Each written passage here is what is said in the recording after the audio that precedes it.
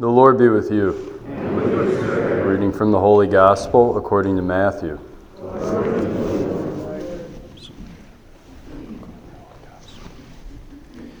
Jesus spoke to the crowds and to his disciples, saying, "The scribes and the Pharisees have taken their seat on the chair of Moses. Therefore, do and observe all the things whatsoever they tell you, but do not follow their example. For they preach, but they do not practice. They tie up heavy burdens hard to carry and lay them on people's shoulders, but they will not lift a finger to move them. All their works are performed to be seen. They widen their phylacteries and lengthen their tassels. They love places of honor at banquets, seats of honor in the synagogues, greetings in the marketplaces, and the salutation, Rabbi. As for you, do not be called Rabbi. You have but one teacher, and you are all brothers. Call no one on earth your father. You have but one Father in heaven. Do not be called master. You have but one master, the Christ. The greatest among you must be your servant. Whoever exalts himself will be humbled, but whoever humbles himself will be exalted." The Gospel of the Lord.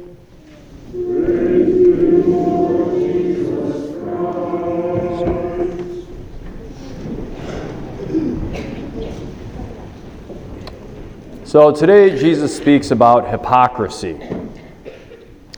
And I think it's important to understand where Jesus is coming from and what he means by hypocrisy. So the reason I say that is because I think sometimes we can have an erroneous understanding of what hypocrisy is, and we can think of ourselves, if we're really trying to do God's will and we're really trying our most earnest, we can kind of maybe be a little bit hard on ourselves and consider ourselves hypocrites for not living up to the standards and the ideals that Jesus presents. And there are many among us, I know, in this congregation who are truly trying to live out to the best of their abilities their relationship with Jesus, their discipleship with Jesus, and trying to serve those that Jesus gives on a daily basis and still failing and tripping up all the time. And so then there's a kind of self-condemnation, which is kind of influenced by the enemy of our human nature, Satan, which is an accusation that you will never succeed. There's a kind of discouragement. You're never going to be able to get over this particular limitation of yourself, or whatever the case may be. Okay, so that's not really what Jesus is talking about here. Jesus understands our humanity, and that's the point of having a Savior. That's the point of having a Savior. That's the gap that he desires to kind of decrease or shorten. The gap between where we fall, our own limitations, our own sinfulness, and the ideal. Be perfect as your heavenly Father is perfect. And so that's why we have a Savior. Jesus loves us for who we are. And so Jesus isn't talking about that. Jesus is talking about those, I would propose, two different kind of scenarios. One is where thoughts and intentions do not match speech.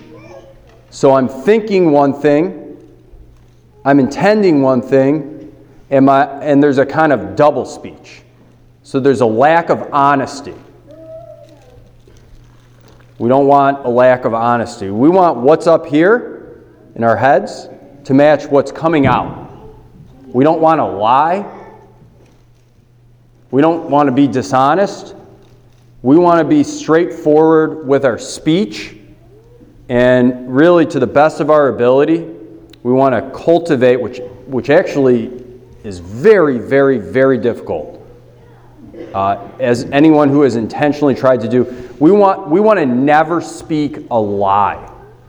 We don't want to lie at all. And the reason that's difficult is because there's usually suffering involved in telling the truth all the time. That always comes with suffering. That's why it's difficult. That's why we kind of water down our speech, let's say. And there becomes kind of a discontinuity between the truth and what we're saying. The other type of hypocrisy that Jesus is addressing here is a more obvious one, a hypocrisy that's the difference between our actions externally and what we're doing internally. And that's very explicit in what Jesus is saying here. For all intents and purposes, Jesus is saying that the Pharisees and the scribes here are what John Paul II, St. John Paul the Great, would call practical atheists. They're practical atheists. That means in all practicality, they live as though God does not exist. Their actions are oriented towards the admiration of those around them. They're doing things so that people can see them doing things. They're not doing things for God, for our Father who sees us in secret. I once heard in the seminary, actually, before I share that, I had a spiritual director who taught me and mentioned this concept. He said, look, there's two lives that you live as a Christian. And these two lives are basically your inner life that no one sees. It's just you and God. God sees it all, though. You see it. You might see most of it, let's say. There's the inner life, but no one on the outside sees. And then there's your external life. That's the life that everybody sees. He said, the more real life of those two is the one that you and God see. That's who you really are. And he said, what you want with time is for those two things to kind of become one. And so in the seminary, what they would teach us is, look, right now you have 6 years to really just kind of put it all out there, expose yourself as transparently as possible, and try to work on some of these shortcomings to, let's say, kind of soften some of these rough edges, but in transparency before the Lord. Humble yourself through formation, through these 6 years. These are 6 years where you want to be kind of a spiritual boot camp. As priests, we don't want you to have a double life. We don't want your external life to look like one thing and your internal life to look like something else. That's a double life. You can have privacy. You can have a private life, so to speak. All human beings need to have a level of privacy. But that's different than a double life, where something is being presented on the outside that's different than is on the inside. What Jesus mentions as kind of a remedy at the end here, he actually himself is kind of following through with. He talks about being humble and he says, the greatest among you must be your servant. We always think about Jesus as that servant. He kind of has the perfect image of his servitude, not only in the fact that he descended, that he became one of us, God became one of us, and he lowered himself in that way, but even right at the Last Supper, he gives us just to give us this example, this image of him actually washing the feet of the 12. That's just that's an uncomfortably humble position that he assumes as an example. He says, the greatest among you must be your servant.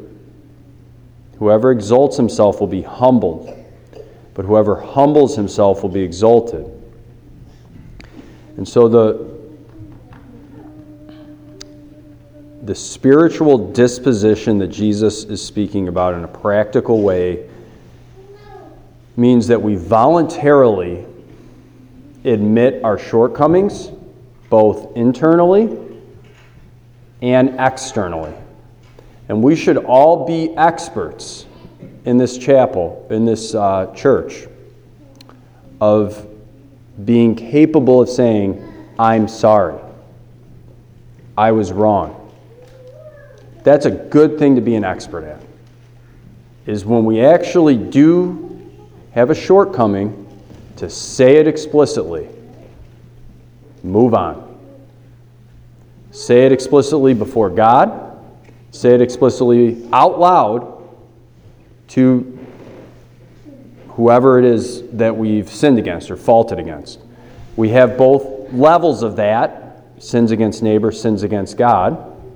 They can be addressed in both ways. And again, maybe we do admit to ourselves when we, and we don't rationalize every single time, right, that we do something wrong. But it's very hard to outwardly express that.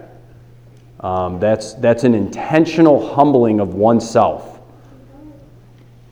We get to do that. We're gifted by God's grace through the sacrament of confession, which God gave us as a gift, where we explicitly say those things. And it is humbling. It is humbling. I go to confession every week as a Catholic priest. And no, you can't go to yourself as a Catholic priest, in case you're wondering. And I don't look forward to it any of the times that I go. Now, I feel it's great on the back end once you're done, right? There's a freedom and there's an assurance of God's mercy. But it's not like it's fun to humble ourselves. It's not usually fun. And then with neighbor, of course. Lord, we ask you to help us to not fight pride with pride, but to battle against pride with humility, and help us to lower ourselves and just follow the example of your Son Jesus, and just being okay with being sinners and just moving on. Help us to not rationalize or build ourselves up, some kind of shell of ourselves that is false. Help us to live integrated lives, Lord, where the inside matches the outside, and help that to be a convergence that happens throughout our lives more and more. Help us to just be who we present ourselves to be, Lord, to not live in the hypocrisy of the Pharisees and the scribes, as mentioned today. Help our humility to be so profound as to powerfully bring people into the kingdom of God. Help us to be okay having a Savior and needing a Savior, and not live virtue-signaling lives where we have to act or present that we are good people. Help our actions, Lord, to reflect your goodness, and help us to not be self-reliant or self-sufficient, trusting in our own goodness, but always trusting in yours. And help us to be free and live like little children, Lord, in the protection of their parents. Through Christ our Lord, amen. And let's take a few moments in silent prayer just to listen to and speak with the Holy Spirit in our hearts.